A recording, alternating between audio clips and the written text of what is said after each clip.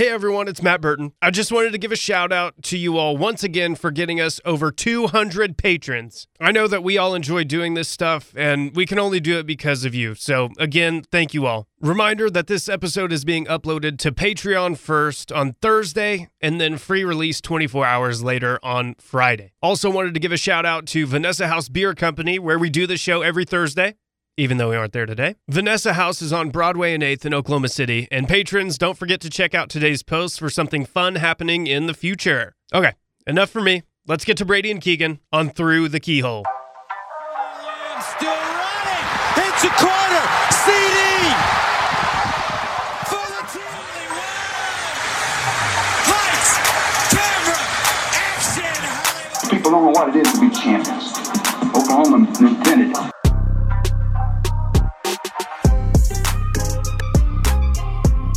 What's up, everybody? Welcome to Through the Keyhole. What's up? How's everybody doing out there in podcast land or whatever land that you hail from?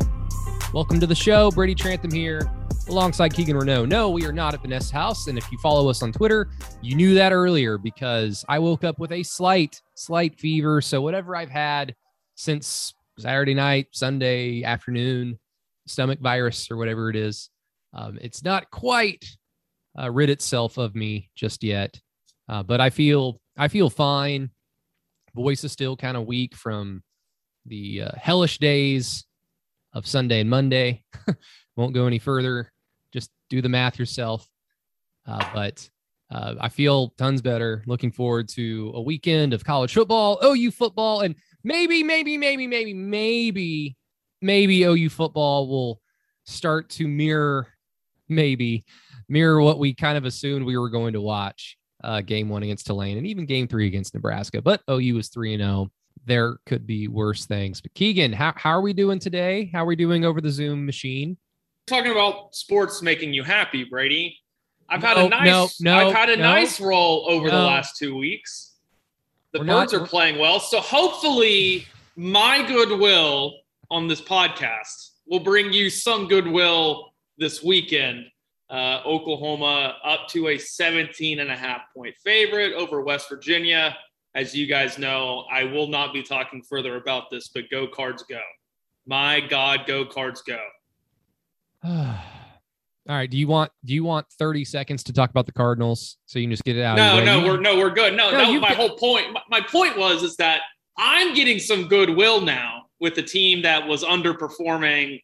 We talked about it on Tuesday. Joke, like I use it as an analogy, underperforming, played all tight most of the year. Now they've broken out. Hopefully some of my goodwill will be shared upon you this weekend, and Oklahoma can break out of this funk they're in a little bit to start the season. Yeah, please spray your goodwill all over us. There's only one Cardinal double magic, Brady. There's only one. Oh, really? I mean, I do like the Cardinals when they're on Sundays when Kyler Murray's playing for them. They're fun. He is a very fun football player. You know, like, we haven't talked about OU players in the NFL in some time on this podcast. And before we get into, I want to talk about Spencer Rattler's quote, which I assume you've seen what I'm referring to. If not, I'll send it to you, but it's a part of the same one I sent you yesterday. Yes. Yeah. That's all it comes in the same. Yeah. Before we get into the West Virginia preview for Saturday, just as a reminder, as Matt told you already, shout out to our patrons who are listening to this one first for the first 24 hours. And shout out to all of our regular Through the Keyhole listeners who get it on Friday at some point. We love you guys as well, guys and gals. Podcast analytics show that I think 8% of our listening base at least confess that they are women in whatever format that they have to like fill out surveys and like, I am a woman. Sometimes I question the validity of these numbers, but whatever. But before we get into all that, want to remind everybody or ask everybody, beg. If you have not done so, please leave us a 5-star rating and review on Apple Podcasts. Thank you very much if you've done so already, but if you've not, please, we would appreciate that. Also, patreon.com/through the keyhole, blah, blah, blah, blah, blah. But real quick, Keegan, let us talk about Kyler Murray in the NFL because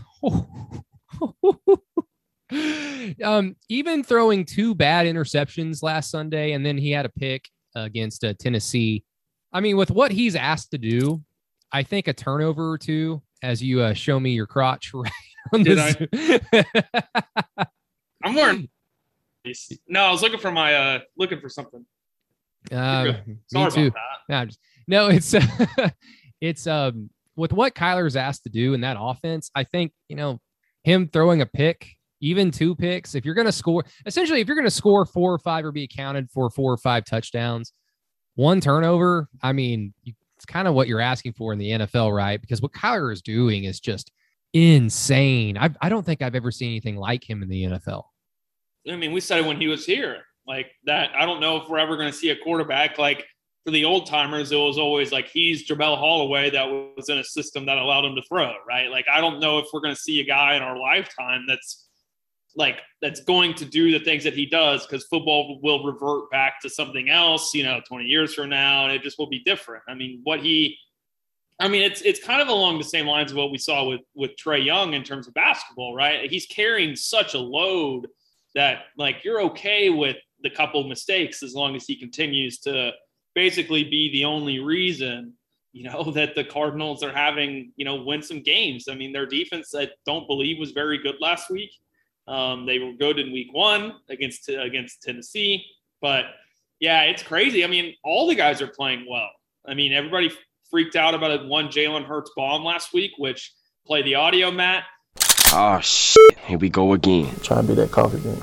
But, everybody's playing well, Brady, for the most part. I mean, Kenneth Murray made a couple big plays in the Cowboys game on Saturday. Really good showing by this crop of players. And even like Cody Ford's even having a better year. And he struggled at times with Buffalo, and trying to think Ben Powers and the Ravens. And, he had a big penalty late game on Sunday night, but these guys are playing better, and it's a big spotlight for Oklahoma, Brady, considering the company that they're trying to compete with on the recruiting trail. This has been a very important first 3 games into the year in the NFL for them. Yeah, I mean, Orlando Brown, Creed Humphrey are kicking ass for Kansas City. Creed Humphrey making his second start in his second game in the NFL, so that's incredible. Marquise Hollywood Brown with a big touchdown. I think he's had a touchdown in each game so far for Baltimore this year. Mark Andrews still doing his thing. I mean, yeah, it's just gone are the days when I was a kid, when I was a teenager, Keegan, where you'd be hard pressed to find any like fun OU players to watch in the NFL outside of, if you caught a Titans game, you might see Brandon Jones catch a touchdown pass. Who did Mark Clayton play for? What team did he play? Because I know he played for Baltimore like for a year or 2, but I can't remember what team that's going to kill me that I can't remember. But then, it really kind of started with like Adrian Peterson in Minnesota in terms of like an exciting player, because shout out to Kelly Gregg. But X's and O's people are going to be the ones who follow nose guards, because Kelly Gregg was awesome. Corey Ivy was awesome for a long time, but role players, Kelly Gregg's a little bit better than a role player. But no, it's cool. And OU's got like you said, a gigantic spotlight, and it's just nothing but, good things. They already have like probably one of the more viral plays, probably the most viral play that we're going to see probably this season in DJ Graham's interception. So recruiting and being at the forefront of the conversation should not be hard for Lincoln Riley and OU. They just kind of need to hold up their end of the bargain, which is where we'll kind of segue back into the current team. But before we get to West Virginia, let us talk about that quote. My goodness, that's Keegan. It's not a good look. I mean, Spencer Rattler was asked about facing criticism as, QB1 at OU and not living up to the standard. I think he kind of admitted to like, yeah, I have not lived up to my standard or the standard here at OU, blah, blah, blah. But as I try to look for the screenshot on cannot find it because my life is not meant to be. I have it. Happy. I mean, he said the fact that these critics, they don't know what they're talking about. They haven't been a Power 5 quarterback. Yeah, and I tried my damnedest because I couldn't remember the exact verbiage. I couldn't remember the year because it literally could have been any season. But that's the Mike Stoops quote, isn't it? Isn't that the same thing that Mike Stoops said? Like, oh, these people don't know football. Yeah, about the safety thing. Was that 2018, 2017? I was in the room, so it had to have been 17 or 18. So I was in there when it was said. Was it after a game, or was it like during a practice? It was midweek. Yeah, it was midweek because someone asked him about Buki and the safety thing. So the quote 2018. Yeah, I mean, that just shows us a little lack of maturity. I said this to somebody earlier, and I'm not hating on Jalen Hurts here when I mean this. So you don't need to play the audio, although the audio is going to get played twice now. Oh shit! Here we go again. Trying to be that coffee game. I mean, Jalen Hurts told the media the same thing, and I think that's why a lot of maybe I don't know from the outside looking in. I know you guys talked about it all the time, but there was some weird disconnection between Jalen and a lot of the media members, and that wasn't like that with Kyler and Baker. But Jalen never said it, right? He just was the tone and the way his body language to certain questions. But Spencer said it, so it shows a lack of a little bit of maturity, as it did with Jalen. And I think that, I don't know if Lincoln would have told him to say such things. I don't think he said that. Now, he's not – it's wrong. Just don't say it. You know what I'm saying? You can think it. You can feel it. You can – I'm sure Baker thought it after the Ohio State game and the Houston game. I'm sure Kyler thought it after the Texas game. I'm sure all these guys think that. And they're right. I don't care. I mean, but at the end of the day, just don't say it. Don't let people be able to read that or hear that and open up more criticism to yourself. Because what he said after the fact was 100% right. And it's 100% on point with everything from talking about exactly what we talked about. I got to see that the linebacker's not dropping back. I got to see the corner's not dropping back. I've made 3 really poor decisions, and I've got to be better. I've got to see that Marvin Mims is triple covered before I throw him the football. I mean, yeah, but he still said it though. You know what I mean? I know. Look. I mean, first of all, if you fancy yourself number 1 overall pick, which if OU's offense flips the switch and they are truly close, like Lincoln Riley has been saying the last 2 weeks, and they simply just flip that switch and they are what we know them to be, then Spencer Rattler is going to play his way into top 1, top 2, top 3 draft pick in the NFL draft. If you fancy yourself that, I'm sorry, you've got to be a little bit better at dealing with criticism, because yes, there are going to be mouth breathers who are rude. There are going to be people who are on social media who are saying, fuck Spencer Rattler, fuck this kid, bench him. And yeah, ignore those people. As hard as that might be at times, it's hard for me at times. And look, I'm not Spencer Rattler. I'm not that important or popular, but plenty of people will tell me that I'm an idiot.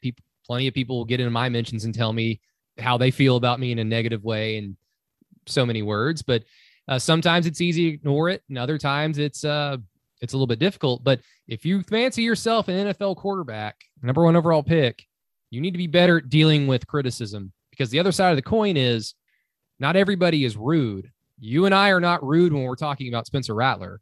We hold him accountable to his talent, to what he says of himself, and then essentially what the position of being QB1 at the University of Oklahoma under Lincoln Riley, what that means. So you're held to 3 tiers of a standard. And when we criticize him, it's just because he's not doing it. None of us have said that he needs to be benched. Nobody that runs an OU podcast that I listen to has called for him to be benched in a serious matter. So if you want your life to be consumed by the mouth breathers, then so be it.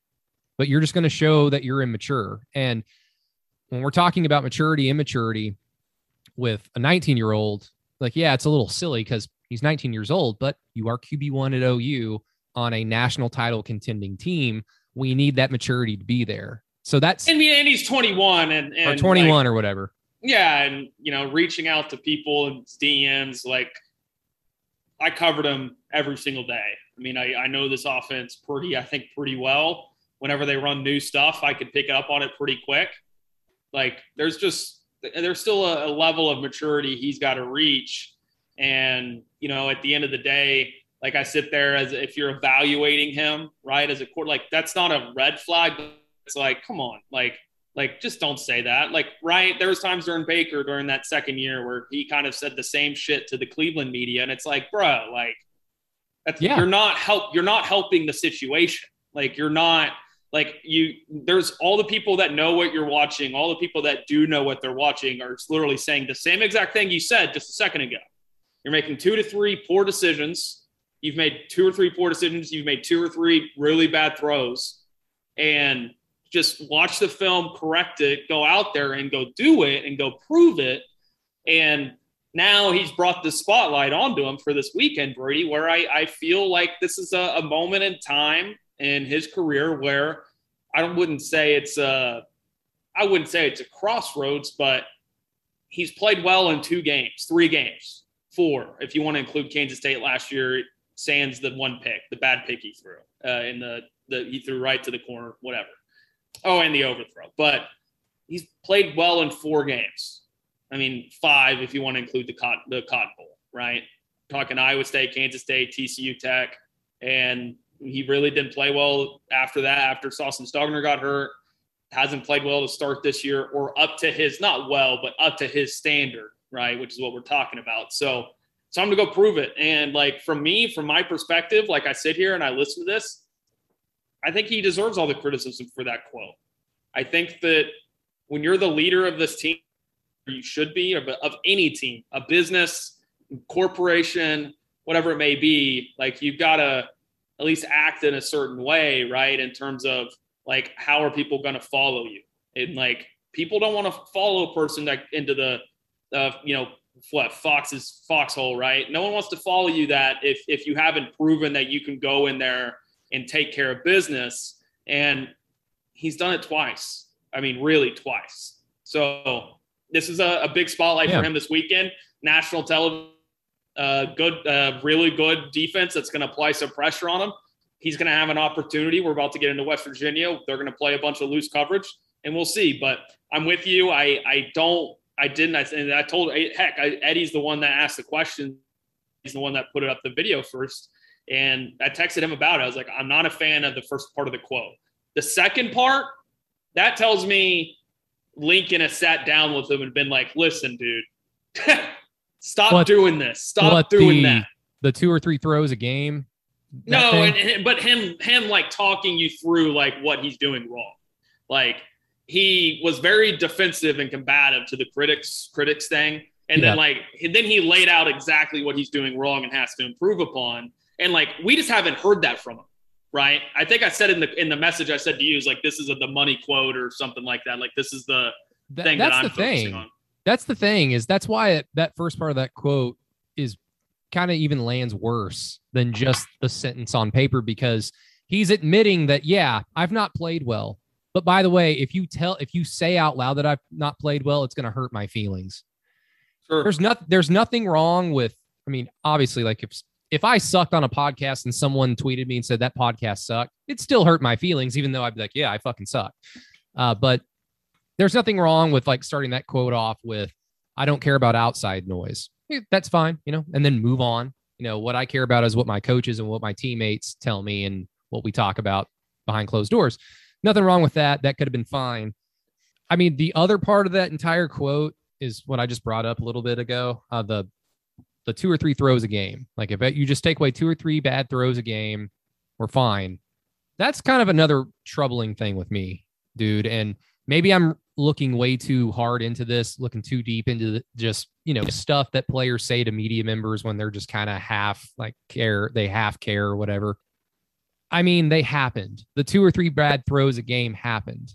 And I think cleaning stuff up like that, I think that in order for that to actually apply, I think that you need to clean that up during the game. If you're having to clean it up between games, like from one game going into the next, until you prove that you can clean that up correctly, consistently, that's just what you are. You're just going to be a quarterback that makes mistakes like that. And last year was so odd for a handful of reasons. You laid out how many games he's actually played very well, and the games last year where he didn't really play up to par, even though OU still was successful. I mean, I don't know. Like, I don't like having that little, oh, we're fine. Like, I'll clean that up. It's like, well, Sure, how come you didn't do it already? It's not like you're playing a conference opponent that is well prepared for you. Now the talent. No, they were well prepared for Oklahoma, though. I'm not making any excuses. I was just saying that. Clearly, those teams were very well prepared when they came into Norman. Well, of course. Well, you've got to have that understanding. If you're Spencer Rattler, or if you're Lincoln Riley, everybody is out to get you, especially this year. You're everybody's fucking Super Bowl. Like, one of the reasons why it's exciting to move to the SEC is because, yes, every team that's on OU schedule will want to beat OU, and it will be a big game for a lot of those programs because a lot of them haven't played OU recently, or it's just kind of the first time in a long time they've played OU. But really, if you think about it, it's not everybody's fucking Super Bowl in that conference, whereas Kansas State, West Virginia, Texas Tech, Baylor, Iowa State, even though they're kind of good, Oklahoma State especially, everybody is like, we can go 3-8, 3-7 or whatever, but if we just beat Oklahoma, we can tell our grandkids about it, and the season is wonderful.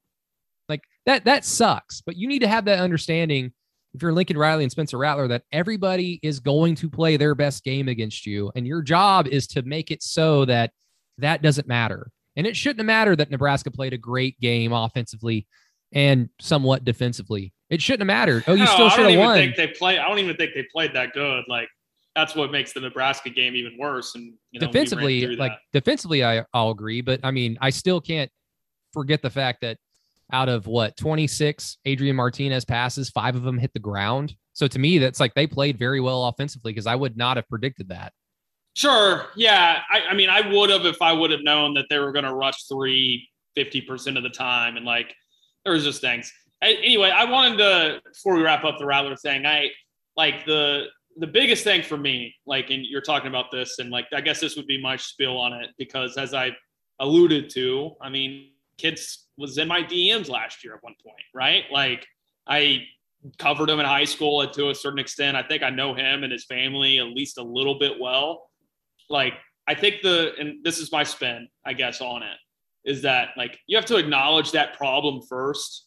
And like, we can sit here and watch the tape, and both of us know, because what we do, like, we know those issues. Like, he wasn't seeing the corner, like the corner didn't bite on the running back at all, right? Like, the corner didn't bite, he slid back.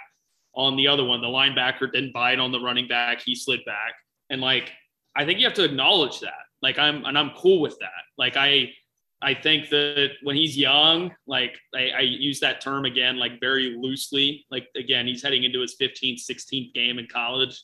I think it's important for him to basically admit that he doesn't have it all figured out. Like, because he clearly doesn't. I mean, he clearly doesn't. I mean, we can, if he was right in the Zoom with us, we could pull up 3 plays this year, and I could break it down in front of all 3 of us and ask him why. And he would say the same exact thing he told the media yesterday. So, you know, I think acknowledging that's important. And I think we both agree on this. Go ball out this weekend then. Yeah. There's going to be ample opportunity. There is going to be, we're about to get into this. There's going to be ample opportunity for him to do that. Yeah. I mean, my hope as an OU fan is that I just hope that there is a level that Spencer Rattler can reach higher than what he's shown. And that these first few games have just been rusty for a lot of reasons, not just because of him. Right. He will flip the switch, because the talent suggests that he will. But I mean, Landry Jones's individual talent off the charts in terms of his ability to throw the football downfield and make all the throws. But after watching him play, 15, 20 games, you kind of get the picture that, okay, this is just what he is. So I hope that I don't get on the podcast Saturday night, early Sunday morning, and go, guys, is this just what Spencer Rattler is? If that's the case. Yeah. I will say, like, there are still some, like, I think fans like talking about like improvising and like through progressions and stuff. Like, I mean, there is a level there. Like, no, like, that's not right. I mean, as I pointed out, like, the fact that he knew he had to get space to make that throw to Mike Woods on the corner, like in the first drive or whatever, and then the sidestepping the blitzer and then finding Drake Stoops downfield immediately. Like, there's just not. Yeah, I still lean more like in that direction. Yeah, no. Yeah, for sure. And for me, it's frustrating, right? And you know this about me. And this is why I was mad at the Iowa State post game last year about the offensive line, because it's like, see it and I can show it to you and you can see it and we all understand the problems. That shouldn't like my thing has always been, and you know, it's about me, it's like that shouldn't be a thing for them at this point. Like, and it just shouldn't. Like, if we can see it, they can see it. We all can see the issue and point it out. Like, I don't think that, again, that it should be a problem, which is like what I said. Like, I shouldn't be able to call plays out in the press box more than 5 times a game or in sitting with y'all. I mean, you know this. When they ran the Marvin Mims play on Saturday or last Saturday, I was like, I literally tapped Peyton Guthrie on the shoulder right when it happened. And I was like, it's not going to be there. He's got to understand that. So anyways, yeah, I'm not a fan of it, Brady, as an evaluator of like him, like moving forward, especially amongst this quarterback class. Like, he better pick it up. The crowd train's coming through, and it's not slowing down. The lane train's not slowing down anytime soon. If he wants to be QB1, it starts this weekend, and then it goes in the next weekend. These are 2 games that should really test him upstairs too crazily, and then go win your first big that you're going to be stressed upstairs badly against Texas. And then you have Dave Aranda and you have John Heacock, Jim Knowles to finish the year. He's already tore up Gary Patterson. I'm not too worried about that. Lincoln shows up for that game for whatever reason. Yeah. But you're going to have Aranda, you're going to have Heacock, you're going to have Knowles and Heacock more than likely in your final 4 games if you're Spencer Rattler. Those are 4 games that upstairs he should be mentally exhausted after the game from how much he's going to have to process and understand and get guys into protections and all sorts of fun stuff. But regardless, he's got to go do it this weekend, Brady. And it's a great opportunity for Oklahoma. But as you know, for me, I think it's going to be a little bit tougher test than maybe what I don't know. It's 17.5 point line. I feel comfortable with where that line's at. I think it'll be a pretty good game. Yeah. Like you say the point spread, and I've already kind of gone through and said a handful of times that, yeah, I'm not going to assume that they're going to hit their ceiling until they actually do. But here, the funny thing about how the season's gone, not just for OU, but around college football, if OU, especially in a 6:30 game, prime time, and I think Herb Street and Fowler are calling this game, Holly Rowe is going to be on the sideline. So it's, a high profile game. If OU goes out there and covers that spread and looks good doing it, people are just going to forget about the first 3 games. They're going to be like, oh, here they are. Like that's where OU is. And that's why it's frustrating to see them just kind of pussyfoot around or make mistakes, mental mistakes, not put it all together at the same time. Like we know that they can. That's what makes it frustrating, because the second they start doing it, oh, okay, this is one of the best teams, if not the most talented team in the country.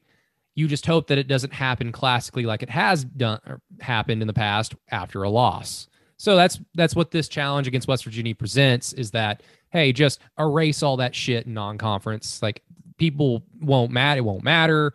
OU fans will be able to really appreciate the Nebraska game and go, oh, 23-16. That's like classic OU Nebraska score. And OU won, right?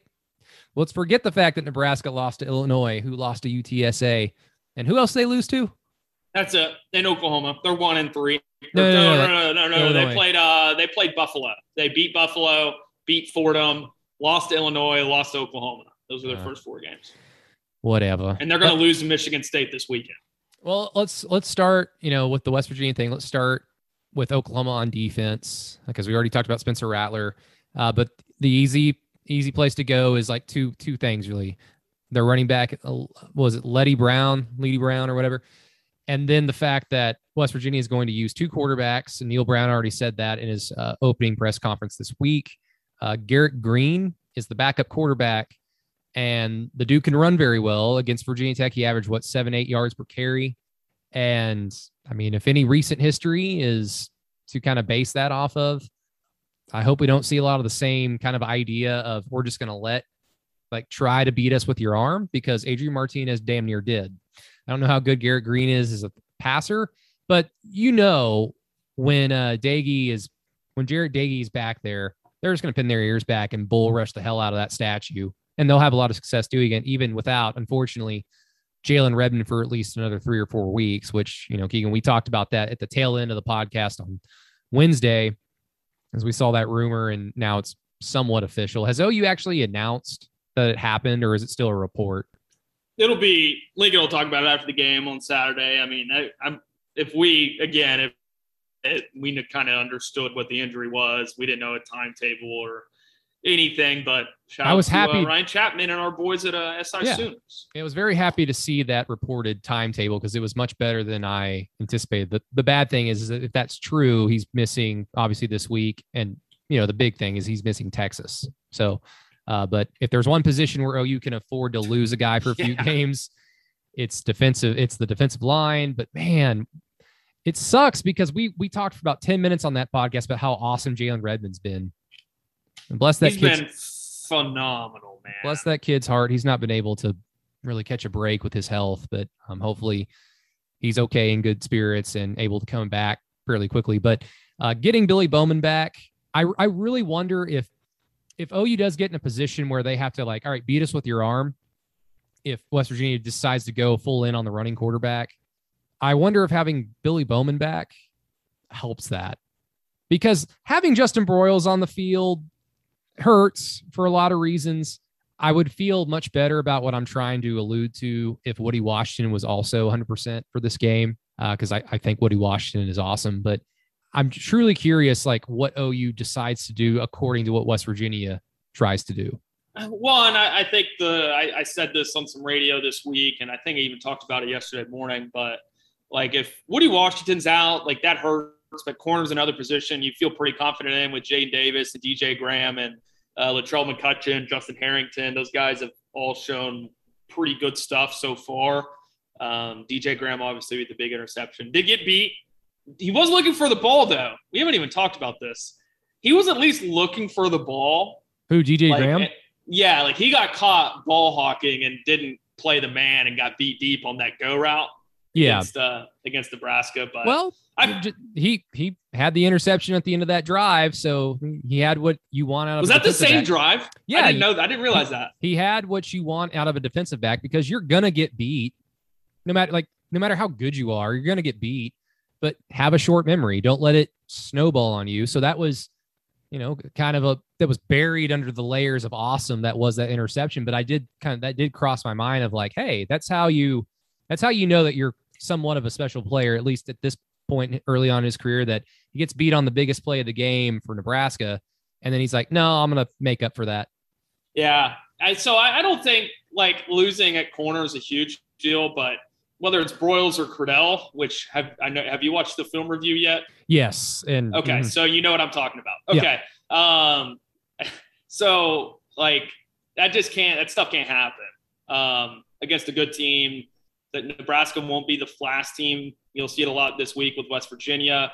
They're going to go empty a lot, and they're going to go empty, and it's going to be uncomfortable for Oklahoma. I'm going to label this week as the stress test for this scheme, Brady. Not because I think they're going to have a bad game plan this week, not because of anything, but the three things that have really screwed with Oklahoma. Going empty, if you can go empty against them and specifically have a good running back. If you run a ton of RPOs, West Virginia does that. And 3, if you motion a ton and you run out of it, do whatever. Those 3 things have really hurt Grinch, not just at Oklahoma, but times before at Washington State, just because of how aggressive his defense is. So this will be kind of a stress test weekend for the back 7 of that especially in the secondary and the linebackers, which, as Brady told me earlier today, great linebackers. Yeah. So it will be a good stress test for him. I think that West Virginia, if you're talking about Garrett Green and the offense, we haven't seen him pass it. So I'm assuming that we'll see him throw the football this week. Don't know why they would continue to get him on the field and just run it. We'll know quickly if OU's in for a long day if he throws the ball and it's not terrible. Yeah, if he shows a competent arm, it's just oh, please, offense, just outscore them. So West Virginia's tackles are bad. Center and right guard are pretty good. They run the football behind those 2 guys pretty well up the middle. Left guard's okay, but the tackles are not good. This should be a really good weekend for both Isaiah Thomas and Nick Benito and anybody else that comes in. Those guys have problems with speed and have problems with some physicality. I mean, it's not good. So, I think this is an opportunity. And not just for the players, but you've heard me harp on Grinch for 3 weeks now, maybe longer than that. I don't know. But this is a great opportunity. I mean, if Green's in or if Daigie's in, I don't feel like they need to change their defense. Just get your 4 guys, have Benito rush a lot. Don't drop them into coverage too much. or spy the quarterback. Let your best pass rusher pass rush. Let him play at the line of scrimmage and do some things. And I think if they could play their base defense, they don't get too stretched out whenever they motion. Like Brady, they'll even start with Letty Brown in the backfield or a tight end on the line of scrimmage, and then they'll motion out of that into empty and get 5 wide. And it's an uncomfortable. I mean, don't get me wrong. Like it is, as a defensive coordinator, and as a defense, it can be uncomfortable. So it'll be a good stress test for them. But I think if they just play their main defense, man, like I said last week, let these guys up front pin their ears back and get after it. Let Samoa and Nguebu play a little more free. I think it could be a good weekend for this defense. But I do worry about the RPO game. I do worry about the quick passing game, some of it. I do worry about covering the running back out of the backfield. Like Letty Brown's out of the backfield. He catches a ton of passes out of the backfield. So it's a stress test, right? Like I'm not concerned, but I do want to note that we're going to know pretty early in this game whether if West Virginia has the horses to be able to run the RPO game. And I think we're going to learn a lot early in this game, Brady. If this defense can go a whole season, they've kind of been exposed against Tulane at times whenever they play their base stuff, right, in the RPO game. We'll see. Like this week will be a great stress test that if Kansas State's going to do it, if West Virginia has success with it, Texas is going to do it, if West Virginia has success with it. So I think it's a great opportunity for Oklahoma, especially on the defensive side of the ball. Opportunities is another word for I will use another week for Oklahoma, but it's a stress test for the secondary, Brady, in the back seven. And like I said, I think that presents a great opportunity for Grinch and this defense to not pick themselves up off the floor, not saying they've played bad at all. They've actually played relatively well, considering what we've seen for the last 5 years. But it's time for them to play great. And I'll say the same thing about the offense. Yeah, and that's the odd thing. Like there have been times where the defense has played frustratingly, not bad, but they've just been kind of frustrating. But I've not once felt like, even against Tulane, when Tulane started scoring, I never once thought in that game that this reminds me of something. I don't think so. Because I do remember kind of mentioning on that post-game pod of like, yeah, Tulane started scoring, but the offense didn't do the defense any help. This is a team game. And when you don't score or you don't capitalize off turnovers, you don't capitalize and you kick field goals, long field goals after a 3-play drive, after the defense got you the ball, well, they're going to be tired. So I've never once thought that this this giving up a long third down. Oh, that reminds me of Mike Stoops. It's none of that crap, none of that stuff. So don't worry.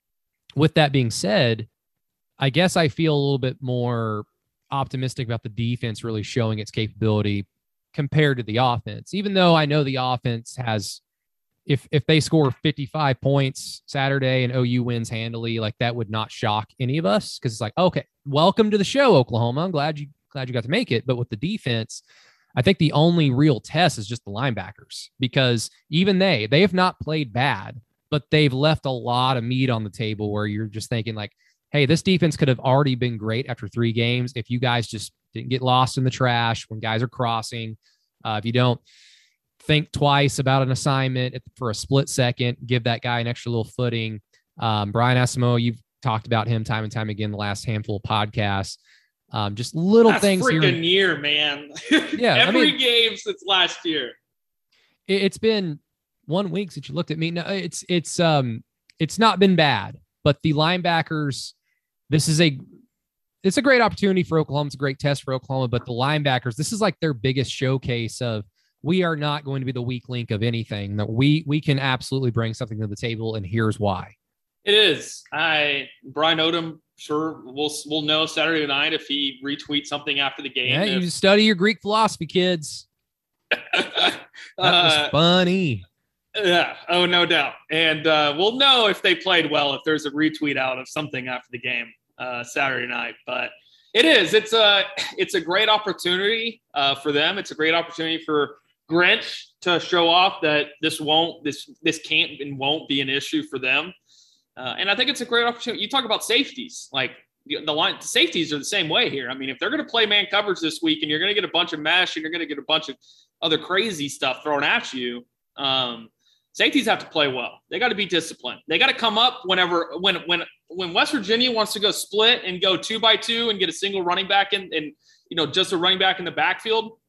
the safeties are going to have to be it's in the run game. Like they're going to have to play well. So it's a great opportunity for them. I do feel a little bit like you, Brady, because I feel like at times, like if Oklahoma really wants to clamp down and play press man coverage and just take away basically all the quick game for them, Jared Dagey is going to have to be good. And we've seen enough, I think, to understand that if West Virginia's tackles can't block Isaiah Thomas or Nick Benito, like he's going to be in for a long, long day. I do feel a little bit like that, but I know before we swing this back over the offense, but I feel like this, not a sense of worry, Brady, like not worried about it, but like I've seen this go wrong before whenever a team wants to do this. We saw it in week 1 and not concerning, but West Virginia watches the tape like we do. So it's, I'm sure they're going to test Oklahoma and stress them out in the same ways that a lot of teams have tried to do Grinch so far.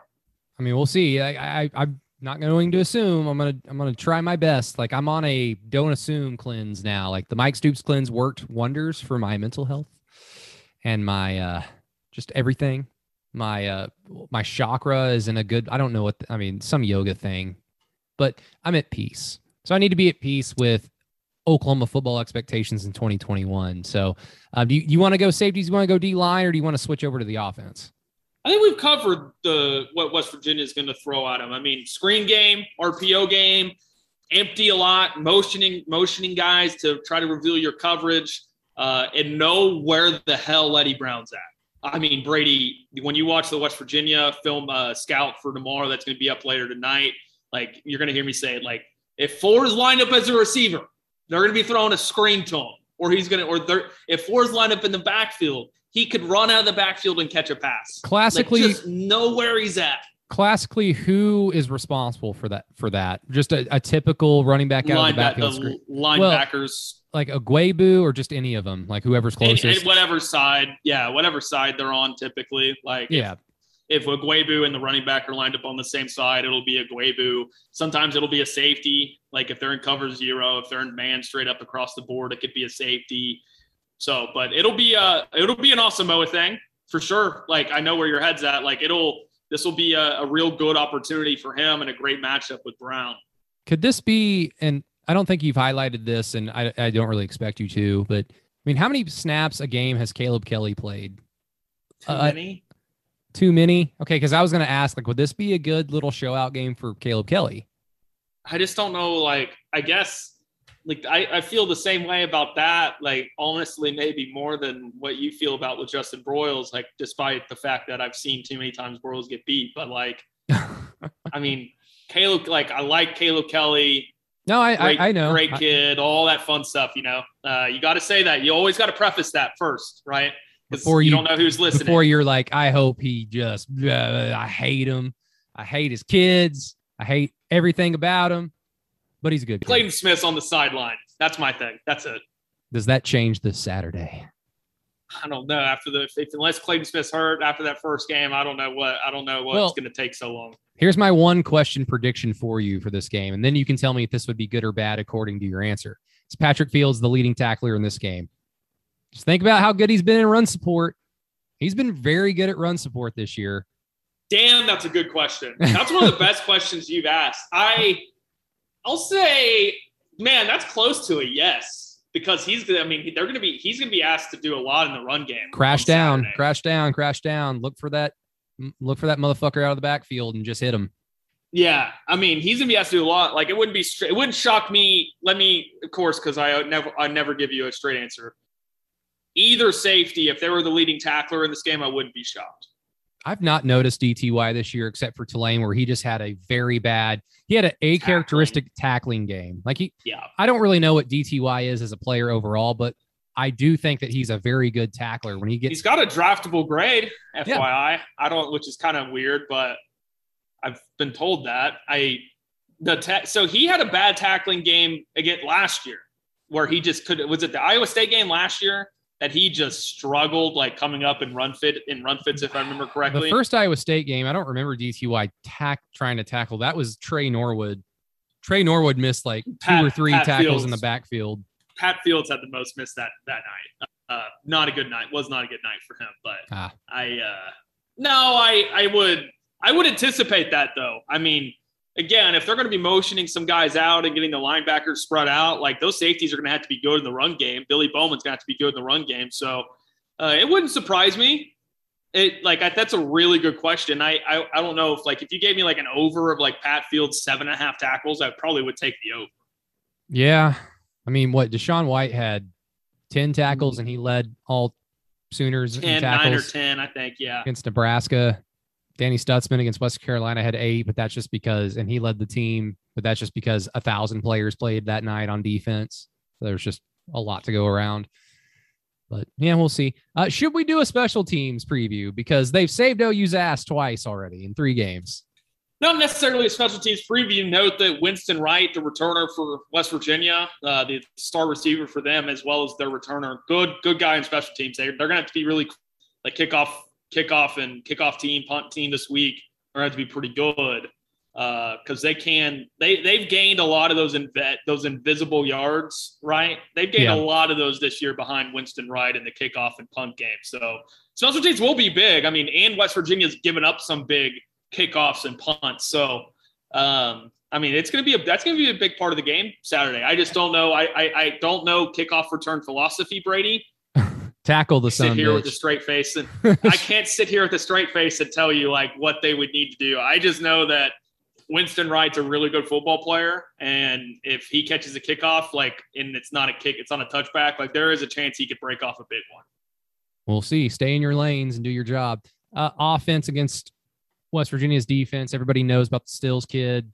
And anytime you've got a really good defensive lineman, that doesn't just mean that it's just him and then a whole bunch of nobodies, because you account for that guy so hard in practice and scouting and then in the game.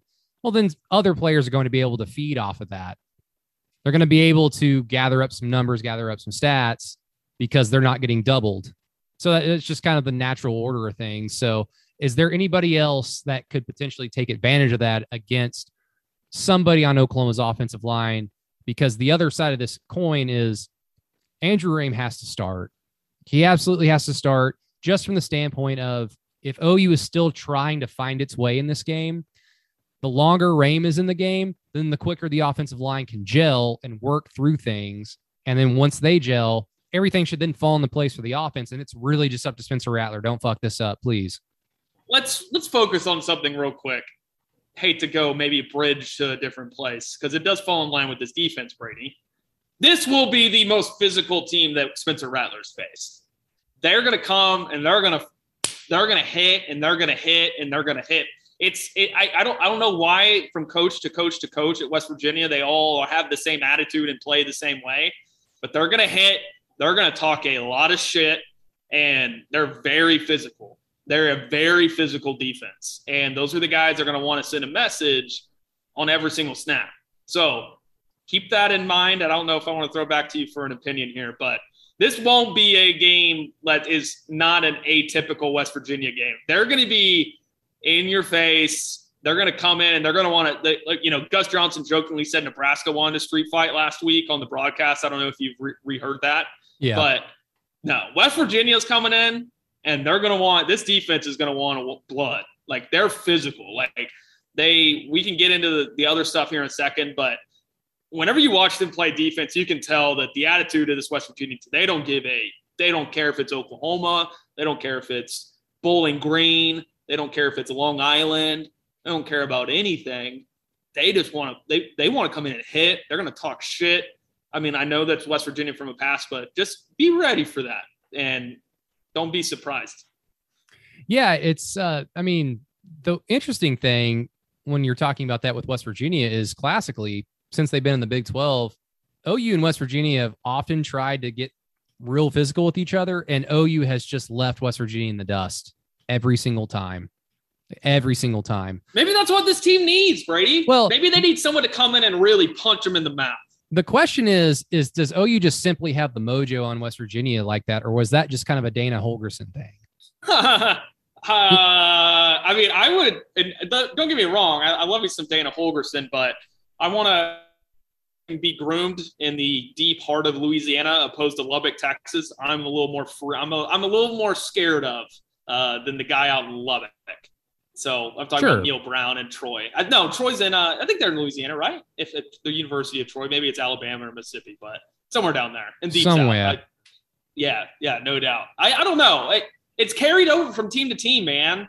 Like, they always do this. They've always been this way. Like, my entire – like, I could think about whenever they were in the Big East and they played those whole – they acted the same way. So it's just a West Virginia thing, I guess. Like, but – it is very, I mean, if it's for me to note this, it is very noticeable. Like, there's going to be cheap shots on Saturday. There's going to be this, there's going to be that. Like, don't be surprised by that. That's just West Virginia football. God, that dog. Love it. Yeah, a little trying to jump on the podcast over here. Well, I mean, yeah, I guess it's just another time where OU really, like, the effort, the energy. I mean, it's a night game. So there you go. Check that box. And if West Virginia truly wants to be like overtly physical with you, it's just like, well, okay, you're still better than them. You're still Oklahoma. So if they're going to challenge your manhood, then inspiration to play football should not be lacking for this one. So I guess that's a good thing that it could potentially wake up Oklahoma. Yeah, and that's what I was saying. Like when I'm trying to think some reverse psychology crap here with OU, like it could be a good thing. Like, Brad, like OU did the thing at the midfield last week, and they were the ones to talk trash to Nebraska players. Like, West Virginia is going to be the one that does it this week. Like, they're like, you step in the ring with a guy at West Virginia, like, he's going to want to take your freaking head off. So okay. So you asked me about the offense. What the offense is of the defense. Akeem Mesidor, you're going to have to remember that name, number 90, defensive tackle. He'll line up as a nose over the center in a zero technique. And Jordan Jefferson, alongside Dante Stills. Those three can go. Man, it's been weird like that. It's been a recurring theme. I put that on Twitter, and I know someone was shocked for me to talk about Tulane like that, but it was apparent that day that those guys backed up what we saw on tape with the 77, 94, and 95 that day. So this is the third game for them. This would be a good test for the interior offensive line, which speaks to what you said about Andrew Rain. He's more violent. He's a more physical player. He's got to fine tune. It looks like some stuff in the schemes and getting you comfortable in the offense, but he does suit you better for this week because Dante Stills is violent. PFF's grades, Brady. This is why it's hard to chart and post stuff that's on your own and whatever when things are so drastically different. Dante Stills' grades on PFF are not good. For what I would think, and it's I go back and watch the two games I watched today, and it's am I watching a completely different game? He's throwing dudes around, he's getting double teamed, and he's still getting he is a really good football player. And Mesidor and Jefferson are reaping the benefits, as you said. So the edges are not good. You can beat them on the edges. Outside zone stuff will be works. Maybe getting some two back this week and have Candy Brooks as a lead blocker for Eric Gray on a handoff. That'd be pretty cool if they could pull that out of their hat. Maybe the pitch counts off this week or the security or safety. So who knows? Defensively in the secondary, I think this is the area that will pique your interest. I think it'll pique everybody's interest, Brady. They run a lot of cover three. They run a lot of quarters. And that zone is loose and beatable. I mean, this is again, if Spencer's going to talk shit this week, right, which how a lot of people, and even me included, kind of took that, there's going to be ample opportunity for Lincoln to open this thing up, for Spencer to attack it. There's going to be a lot of opportunity for that. And I think that if you are going to find something that maybe a sense of, that bright light at the end of the tunnel, if Oklahoma can deal with West Virginia, especially those defensive tackles, there's going to be opportunity to throw the football wherever they want this week, for the most part. They're going to be able to get matchups on the safeties. They're going to be able to do this. They're going to be able to do that. Now, to your point about assuming, right? I can assume and feel better about what the defense is going to do, despite everything I said earlier about my concerns. I can feel better about that because I'm more comfortable with the guys that have performed on that side of the ball.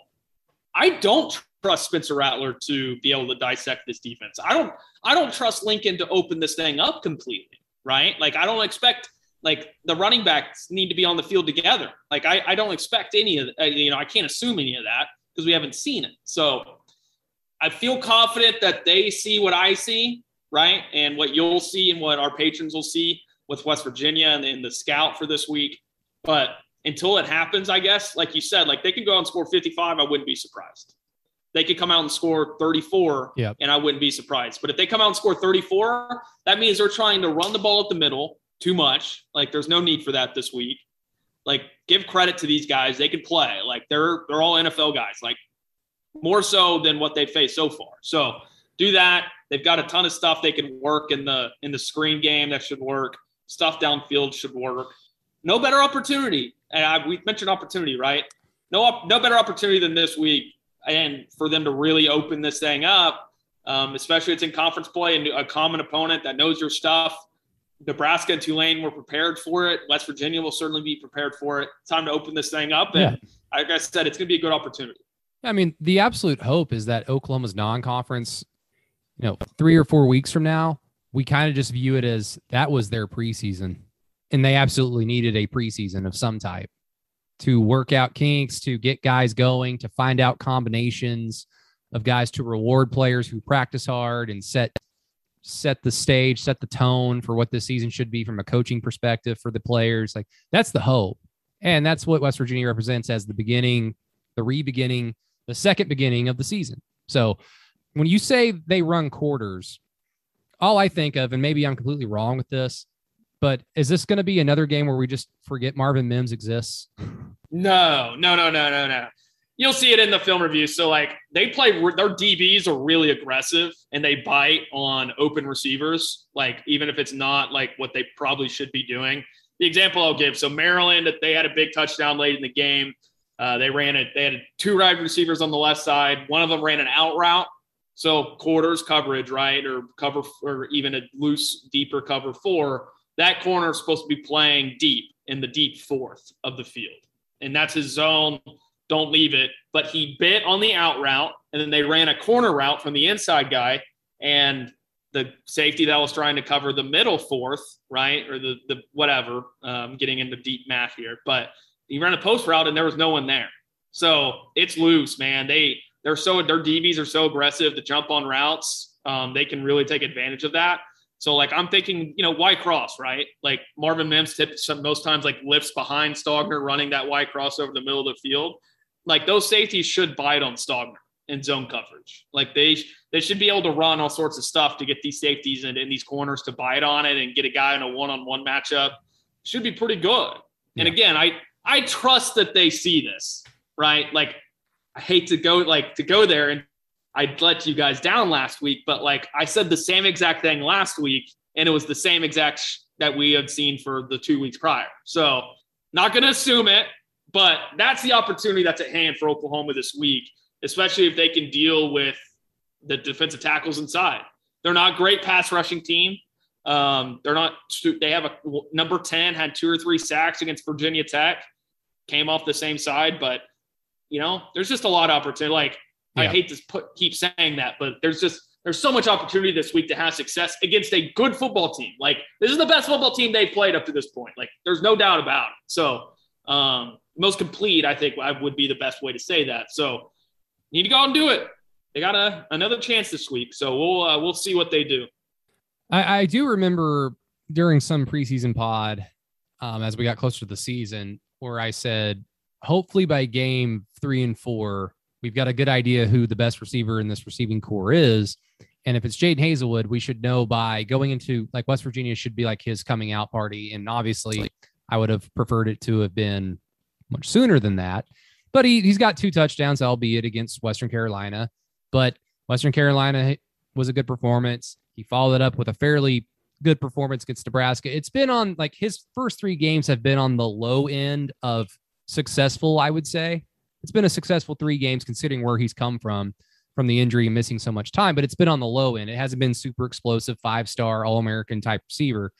But this, I see this, like, in terms of individual players, this is the opportunity for Jaden Hazelwood to really announce himself as one of the best receivers in this conference. And the reason why OU's offense can reach its ceiling is like, oh yeah, Jaden Hazelwood is the baddest motherfucker out there.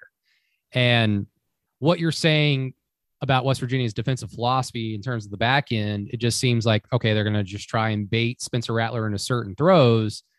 And you might have quite a bit of opportunities of, like, go up and grab him balls, where it's just like, if your receiver's good enough, it won't matter that the defensive back has good coverage, quote unquote, He's just bigger, taller, stronger, bigger hands. It won't matter. Spencer just needs to put it up there for him to grab. So in that vein, very good opportunity for Jadon Haselwood for that. But I'll switch it over to the running backs real quick.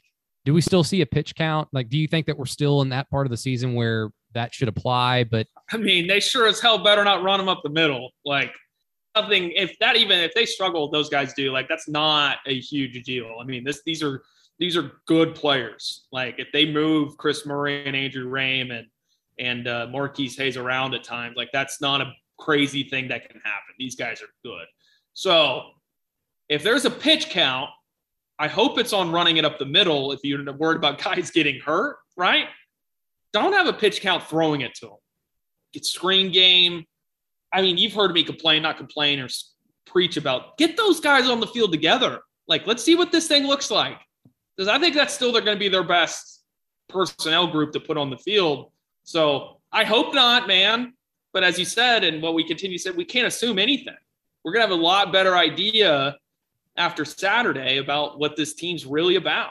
And I play the clip or drink, whatever it may be. That says Oklahoma's a really good football team still. Time to go out and prove it. Numbers can lie. Like, numbers can lie a lot at times. And it's they need to go out and prove that they're as good as what all the data and what we think they can be from a talent perspective. So on the receivers, Jadon Haselwood, Brady, you hear me say this all the time on these film reviews. What's the best way to beat cover 3 and cover 4? Underneath them. Yep. And there's going to be opportunities underneath for Spencer to make some quick passes. Some of those could be competitive for Haselwood on third downs, I would assume and anticipate.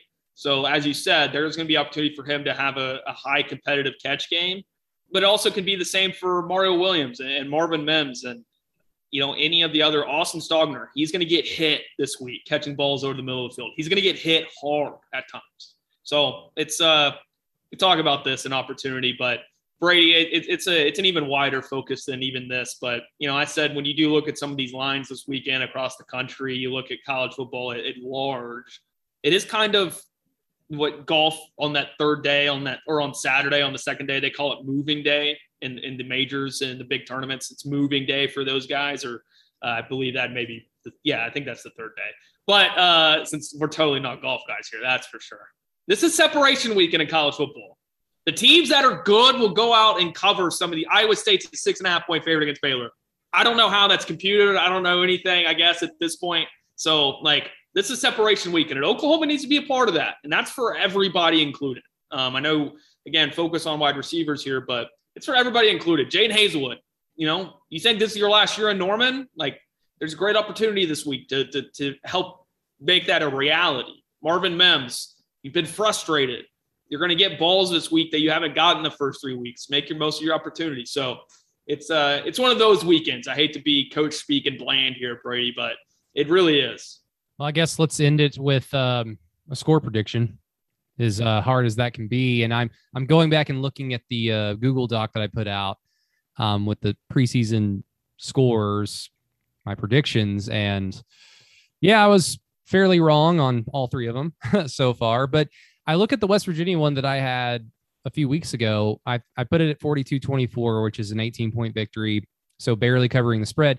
I look at that and I'm like, that still seems fairly realistic to me, despite my concerns, because I'm still expecting OU to be able to turn it on. I'm not expecting them to look amazing until they start doing that, but against West Virginia at home under the lights, enough inspiration, enough effort should all be there. Having enough reps, getting the right guys out there. Like I said earlier, I think OU's closer. I'm leaning more that they're closer to exploding. So I'll defer to Lincoln Riley on that one. So 42-24 is probably looks realistic to me, and that's what I'll stick with. Man, you don't know my score. I didn't know your score. I'm at 41-24. I'll stick by it. I'll go. We can be together this week. I expect West Virginia to have a drive or two that's good, right? Kind of like I said this about the Tulane game.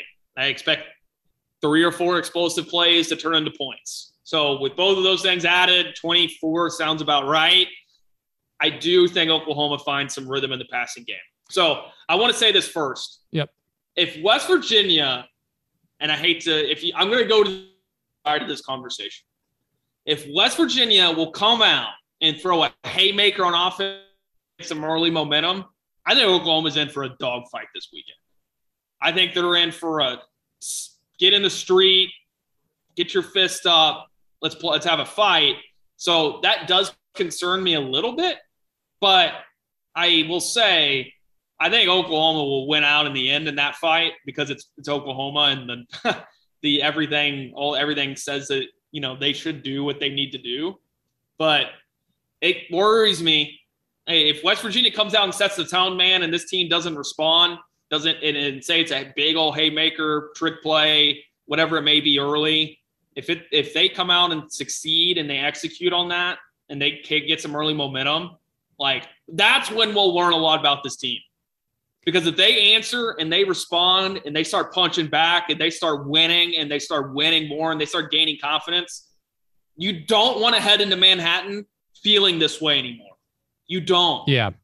You don't. And because we all know how they're going to react in the first quarter when there's 55,000 Kansas going crazy. So that does worry me, Brady, but we'll be basic bitches on this podcast because that's right on the line.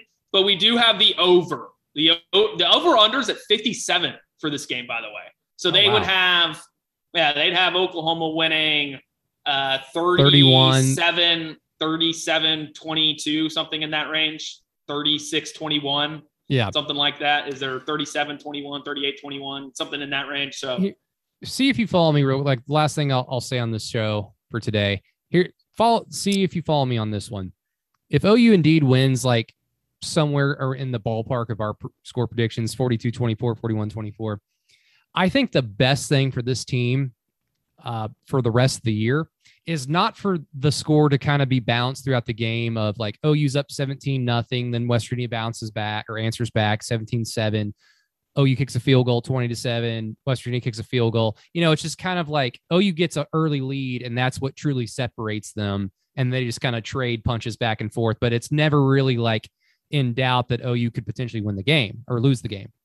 I think what would be great for OU is, let's just say the offense looks like crap still in the first half. And it's something similar to Nebraska where OU might have a slim lead or they might have a slow deficit or a slim deficit going into halftime. And then OU explodes. Like something clicks. Something was said at halftime, like get your shit together. This is not us. We are not going to lose and then learn our lessons. We're going to learn our lessons now and go kick this team's ass. And then they go out there and win 42-24. I think that could be something that could be very good and visceral for this team where they could see, oh, okay, maybe we should listen to the coaches. Oh, maybe we are that talented. We are this good. Talking season truly is over. So something weird, that's kind of what I've thought about, because just kind of your normal run-of-the-mill 42-24 victory would be good for some confidence reps, but we would still get on the post-game show and go, well, I mean, Kansas State's still a big test, but if something like that dramatic happened, I think we'd all be excited on the post-game pod, and we'd be very excited for the matchup in Manhattan the next week. I want to see them come out and just punch. I've said this before. Oklahoma has it in them. We saw it last year, especially in the Big 12 championship game. They have that Bama instinct in them to come out in the first three drives of the game and just throw a haymaker that tries to knock a team on the ground, and they can coast the rest of the game. Oklahoma has that in them. Like, I want to see that. Like, West Virginia, I'm not going to sit here and say, like, they're going to come in and question your manhood and this and that. Now, maybe Lincoln needs to say that to get some of those guys rolling, but just throw punches, man. Don't let up until the refs tell you to. Not seriously like throwing punches, people, but no, don't do that. But I would say like they need to be right from the start. Like, I know you're saying like deal with some adversity. They could deal with some early. Like I said, West Virginia is not incapable of having some explosive plays on the first drive of the game and going to score a touchdown. Like, it's what happens after that. Like, that's where I want to see this team. They showed me something in the second half against Nebraska until the final two drives offensively. They showed me something a little bit. I want to see all of it this week because, as you know, when I said this, it's tiresome defending this kind of talent. It just is. Like, and that's kind of the position that I'm put in because of what I do and what we both do with this podcast and everything. So it's time. I said it last week. I'll say it this week. This sounds really dumb. Like, I'm not sitting here like citing anything because as everybody knows, I was the Spencer Rattler hater last year, according to some at the end of the season. But if he comes out and plays well, throws 4 or 5 touchdowns, 300 plus yards, great day, I'll buy a t-shirt from him if he had his face with double birds on it to everybody. I'll buy it. Yeah. To our patrons who won the Spencer Rattler t-shirts, please let us know if you are debating on whether or not you should return your free gift. There's still a lot of time, but it is what it is. OU should win and win rather comfortably because they're OU and this is West Virginia. But everybody, we're just not assuming anything on this podcast. We're not going to assume. That's what should happen. I'm not assuming that it will, but that's what should happen. Everybody, thank you so much for listening to Through the Keyhole. Shout out to our patrons who get this episode first for the first 24 hours. If you want to listen to this when it drops on Thursday evening, please give our Patreon page at patreon.com/throughthekeyhole a try, a listen. Maybe you'll enjoy it. Maybe not. No worries. But we have fun with it. And I think you will too. But shout out to our producer, Matt Burton, who does a wonderful job. Thank you so much. Still very thankful that you're a part of the team. Shout out, Matt. Love you so much. Look forward to listening to this because you do add a very positive spin to these shows. And we appreciate that as well. Shout out to Vanessa House. Even though we were not there, they were with us in spirit because that's where I got the stomach virus from. But don't worry, you can still go to Vanessa House. We've already deep cleaned and bleached everything. And just happens sometimes. Just unfortunately happened to me. And it's the first time I've been sick in I was sick in college for about a few days with the flu. So everybody get your flu shots because it's flu season. Until next time, everybody, Boomer Sooner will talk to you later on the post-game pod on Patreon following the West Virginia game. Boomer Sooner, I already said it. Talk to you later, guys. Love you.